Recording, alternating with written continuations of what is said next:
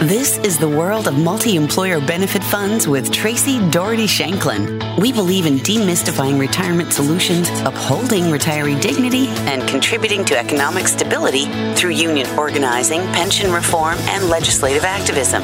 In short, we're devoted to busting myths about the labor movement. If you're interested in the enduring power of labor, well, you've landed in the right place. Experts and activists will share their insights, expertise, and stories. Time is short, so let's get started. If you are just joining us on the podcast, I have been chatting with Francisco Diaz and Aurelia Valdivia. Aurelia Valdivia is an organizing manager, and Francisco Diaz is an advocate with workers' justice policy at the Center for Popular Democracy. I first learned about the Center for Popular Democracy in an article about unemployment insurance reform in Bloomberg Business Week. Lockdowns and the coronavirus pandemic laid bare our inept and patchwork unemployment system. So the CPD is organizing and enlisting the help of all workers, both employed and unemployed, to help reform the unemployment system. Aurelia and Francisco are here to talk about those efforts and share some insights into what's fueling the current wave of workers' discontent. Post-COVID, we have had the most unusual job market in modern American history.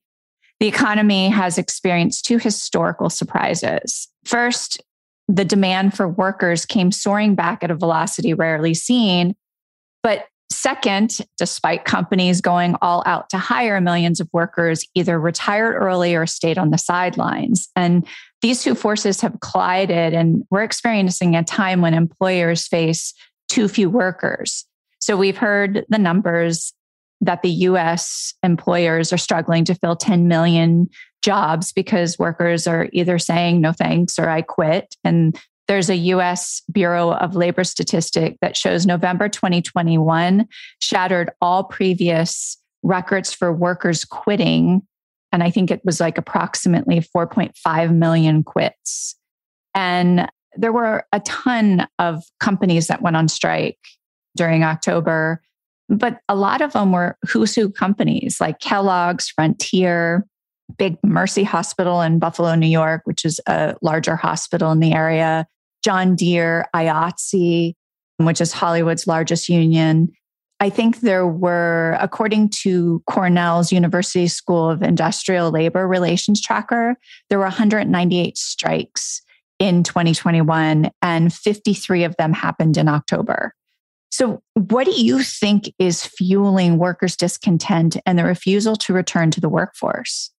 I would want to reframe that also as like, I don't know any workers who are actively refusing to return to the workforce. All the workers, for example, within our membership are actively trying to rejoin the workforce, but they're trying to rejoin the workforce with a job that adequately sustains them and their families. But the biggest thing that I think is really a question of safety, right?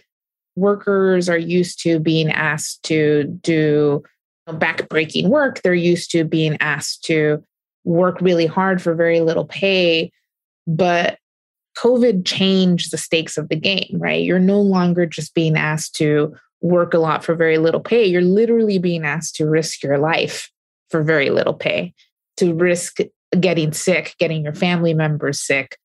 And I think that that's the biggest, like one of the biggest factors right now is that it's a safety issue, right? If you are a server who works waiting tables and makes minimum wage but survives on tips, does it feel worth it to you to risk your health, your family's health, waiting tables for very little, for a job where you can barely sustain your family?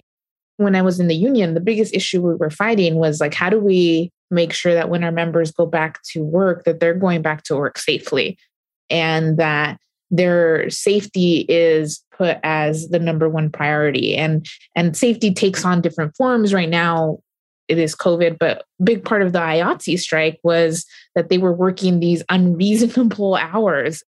And that's really like a quality of life issue, right? And so I think that really COVID brought like those issues to the forefront, and really it made it very tangible to people that their life, their actual life wasn't being valued by these employers. And I think that that's like a very visceral feeling that drives people to take big action, like go on strike. So I think that's part of it. Obviously, I think that we're in a time where people feel like they should be compensated more and that their health and overall well-being should be taken care of in a way that it wasn't, particularly if you're being labeled as essential and all of a sudden you're being put on this pedestal. It's like the country can't function without you. You're essential and you're being told that. And then on the other hand, you still can't make enough to feed your family. It just doesn't make sense. And I think people are finally pushing back against that. I think Adelia really hit the nail on the head in the first point, which is that we're really seeing a shortage of good jobs. And nonetheless, despite the high quits rate, what we're seeing also is that the hiring rate is even higher than that. So people are quitting to primarily leave for other jobs. And luckily, the employment rate is going up, but it is really at the core, I think, what Adelia has described is that workers have a better sense of what they're worth and are more willing to fight for that and know what it takes and are more willing to use this labor market to try and find a job that better respects or better matches that dignity. Yeah, I think it's a very important point, and I appreciate you clarifying this, that the stakes are truly so much higher now. And I'm wondering if, given the convergence of COVID and worker shortages and union favorability being at an all-time high, do you think employers, might put things beyond or even at a higher priority, this higher hourly pay back on the negotiating table? I will say that I've never seen employers willingly do something regardless of what the labor market looks like. But I think that they are being pushed by workers to put things back on the table. I think as long as workers keep pushing back, it's gonna kind of push employers in the right direction. I'm hoping that continues to push wages higher, right? Like, I think I'm hoping that continues to also push for better safety standards when people return to work, that pushes for other benefits that people have been fighting for. And I think the more, even for non-unionized workers, the more unionized workers stand up and push back and increase the standard, it really increases the standard for everybody. And so I'm hoping that trend continues, but I don't think that employers will do it without being pushed by a movement of workers who are demanding more. Are there any fringe benefits that you guys are hearing that are hot buttons for workers that employers might be forced to look at?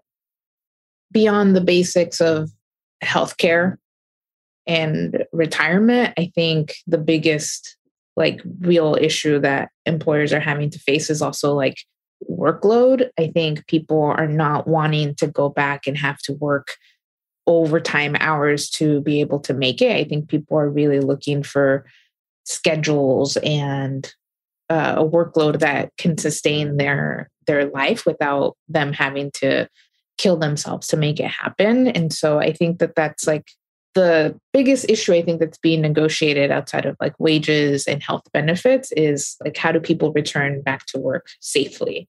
And that includes actual precautions around COVID and keeping people safe, but that also includes schedules that allow for people to rest and to spend time with their families and take care of each other. I think childcare is a big hot button as well. I think there's a lot of frustration over the way obviously this is even community by community with schools, but I know a lot of people are feeling the burden of that. It's very hard to make a livable wage while you're also having to homeschool your children. So I think that's a big one as well. There was a New York Times opinion article by President Jimmy Carter who wrote about the toxic polarization that threats our democracy. He cited a Center on American Life survey that said that 36% of Americans, so that's almost 100 million adults across the political spectrum, agree that the traditional American way of life is disappearing so fast that we may have to use force to save it. The Washington Post recently reported that roughly 40% of the Republicans believe that violent action against the government is sometimes justified. And on your website, you guys state that the Center for Popular Democracy is nurturing a new generation of leaders that animates the promise of our democracy and building a grassroots infrastructure for mobilizing the new American majority. Can you help us understand who is this new generation of leader and what do we need to know is their core value? The new generation of leaders is really kind of working class folks who have been historically kind of left behind, whether that they're working class white folks in Appalachia or Black folks in the Bronx, who have been left behind in different parts of American history, who need a voice and need power in a way that is actually equitably distributed and fulfills the full promise of what this democracy and this country can be.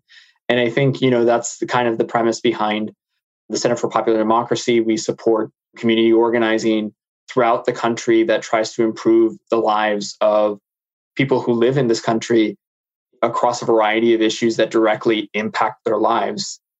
Our fundamental view is that we're going to need to take action all together as people across this country to really try and save and fulfill the promise of what American democracy can look like. But that's going to have to be a deeply inclusive vision of who is in this country and who deserves dignity. And fundamentally, we believe that everyone does.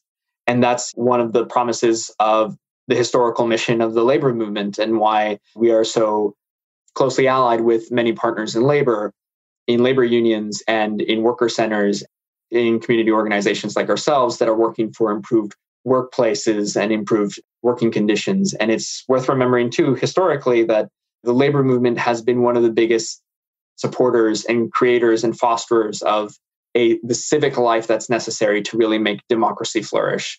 Whether that's been true in the United States, it's true in many parts of Latin America, in Africa, and in European history. And I think if we really are able to build an economy that works for all, we're going to be able to build a political system that works for all. Can this new American majority that is growing and getting its voice and its traction be the beginning of a third-party political system, or do you think that it can fit into our two-party political system? I don't think we can speak on behalf of CPD on this particular point because it's a very complicated point, and I don't think there's a particular set of stances from our organization. But I think there's going to be a need across the country for political parties to actually respond to workers and people's needs. And we don't see that in governance, even in states where there is supposedly solid democratic governance. Renters are fighting for just cause evictions in places like New York. Workers have been fought for an excluded workers fund in New York and in California. And those are questions that can be settled by policy, but even the Democratic Party does not fully respond to what workers and the majority of Americans need. And that's definitely true about the Republican Party. And there are a lot of policy solutions that don't actually solve the problems that are actually out there, but that's because the solutions needed really have to go at the core of how our economy functions and who it serves. And currently it doesn't serve workers and people who are in poverty or who are marginalized or who are left behind for different reasons. To the point that you were making earlier, the U.S. labor movement has challenged our country to create an economy of employers that give all members fair wages and workplace safety standards and retirement benefits. And it does bleed into the public across all employers as the labor movement raises the game, or raises the bar, I should say. But I mean, I think as I look at it, and I have my own personal concerns about where we are in the country, is there an appetite to keep this pro-worker conversation in today's political climate? I think there definitely is. The fact that labor unions have, over 60% approval rating, which is the highest they've had in a while, I think the fact that we are seeing efforts by lots of workers to try and organize their workplaces, maybe not at the rates that we need to actually see real increases in the rate of unionization. But I think the other thing that I want to mention too is that labor unions also do a great job of helping educate workers about the issues and have done that historically and mobilize them for fights that don't always immediately relate to them. I think there's great examples historically, not just in pushing employers to improve workplace standards and improve equity in the workplace, but also politically, the CIO, before it became the AFL-CIO, and even after it became the AFL-CIO, were critical to supporting community organizations in the fight for civil rights in the 1960s. And without the alliance between the NAACP and the CIO and later the AFL-CIO, we might not have seen some of the most important transformations in the creation of American democracy without the labor movement. And it does a lot when there are forums, democratic forums like labor unions, for workers to learn what it means, how important it is to vote in who immediately leads your contract negotiations, but also why it's important to fight against divisions among workers to improve their standards of living, and how, whether it's racism or sexism or other types of divisions of oppression in this country that really divide workers, are frequently combated on the immediate level by the labor movement when workers are a part of a union. I had a conversation with a labor leader who talked about creating a new generation of leaders. So she was very into leadership building and building it at the grassroots level. Her mantra was that we're really educating and building leaders in the labor movement. I also spoke about a year ago with Nicole Lee, who's a diversity and inclusion specialist. And Nicole talked about how we live in a society where people from their very births have their entire trajectory determined by their zip code. Their life trajectory can often be determined by race or sexual orientation as well. But how is your organization addressing this economic and or structural barriers that can help this new generation of leaders grow? What CPD does fundamentally is trying to build a leaderful network of community organizers and the communities that are able to build power together across different issues.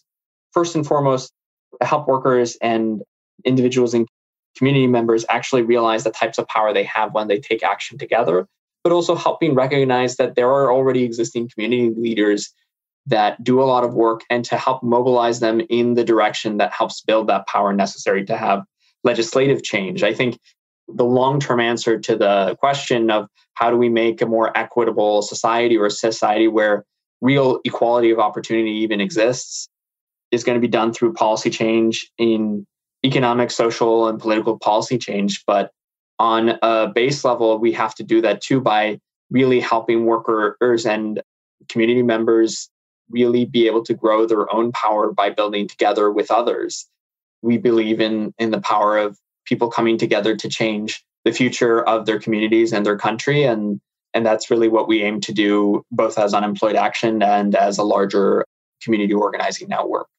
The one additional point that I wanted to highlight just specifically around organizing workers around unemployment issues is that the pandemic actually created an opportunity to organize and bring together workers across lines of difference in a way that I don't think most kind of crises do. Usually, when you're dealing with issues of worker justice or economic justice, you're kind of dealing with people of the same kind of general population that you talked about, people based on their zip code, based on their gender, they're going to be tracked into a certain life. Well, I think that the global pandemic really impacted people across the board in a way that would disregarded race, class, gender. Everybody was impacted.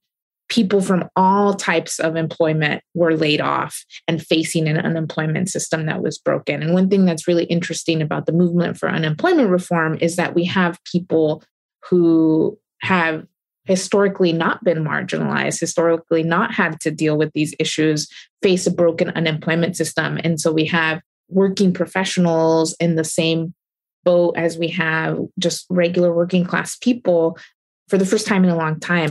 One thing that's really interesting about this moment is that you're also able to grow a more expansive movement, but get people from different walks of life to understand each other, understand the struggle, and understand that these systems are broken in a way that they might not have prior to this. And we see it all of the time within our own membership.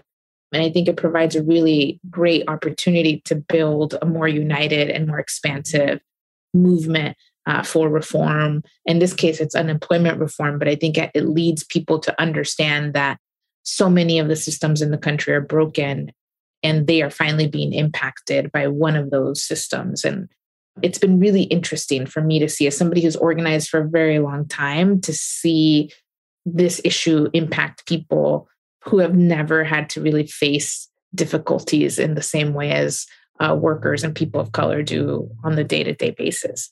I think that's an excellent point, a really excellent point. Frankly, if I hadn't experienced it, I wouldn't know that it was broken. Well, if any of our listeners would like to get involved with the UI reform, what can we do? You can sign our petition that demands that Congress fix unemployment, so fix UI. And you can sign that petition at populardemocracy.org/fixui. So that's fix, FIXUI. You'll be able to join join our movement to fight to improve unemployment reform, or to fight for unemployment reform, and be able to get more information from us about opportunities to reach out to your legislators for opportunities on the state level to improve unemployment systems and get more involved. Yeah, thank you. And I'll put that link in our show notes as well. Is there anything either of you guys would like to add in closing? The fight for reforming unemployment insurance is both an immediate need for the unemployed, because this is when workers are at their most vulnerable, but also a need for all workers to fight for while they are employed. Being on the job and trying to push or work with your employer to improve your workplace is going to be a lot easier when you have a real exit option. And that ideally you have a system that backs you up because you're being connected through that system to organizations that are invested in your well-being and in your dignity.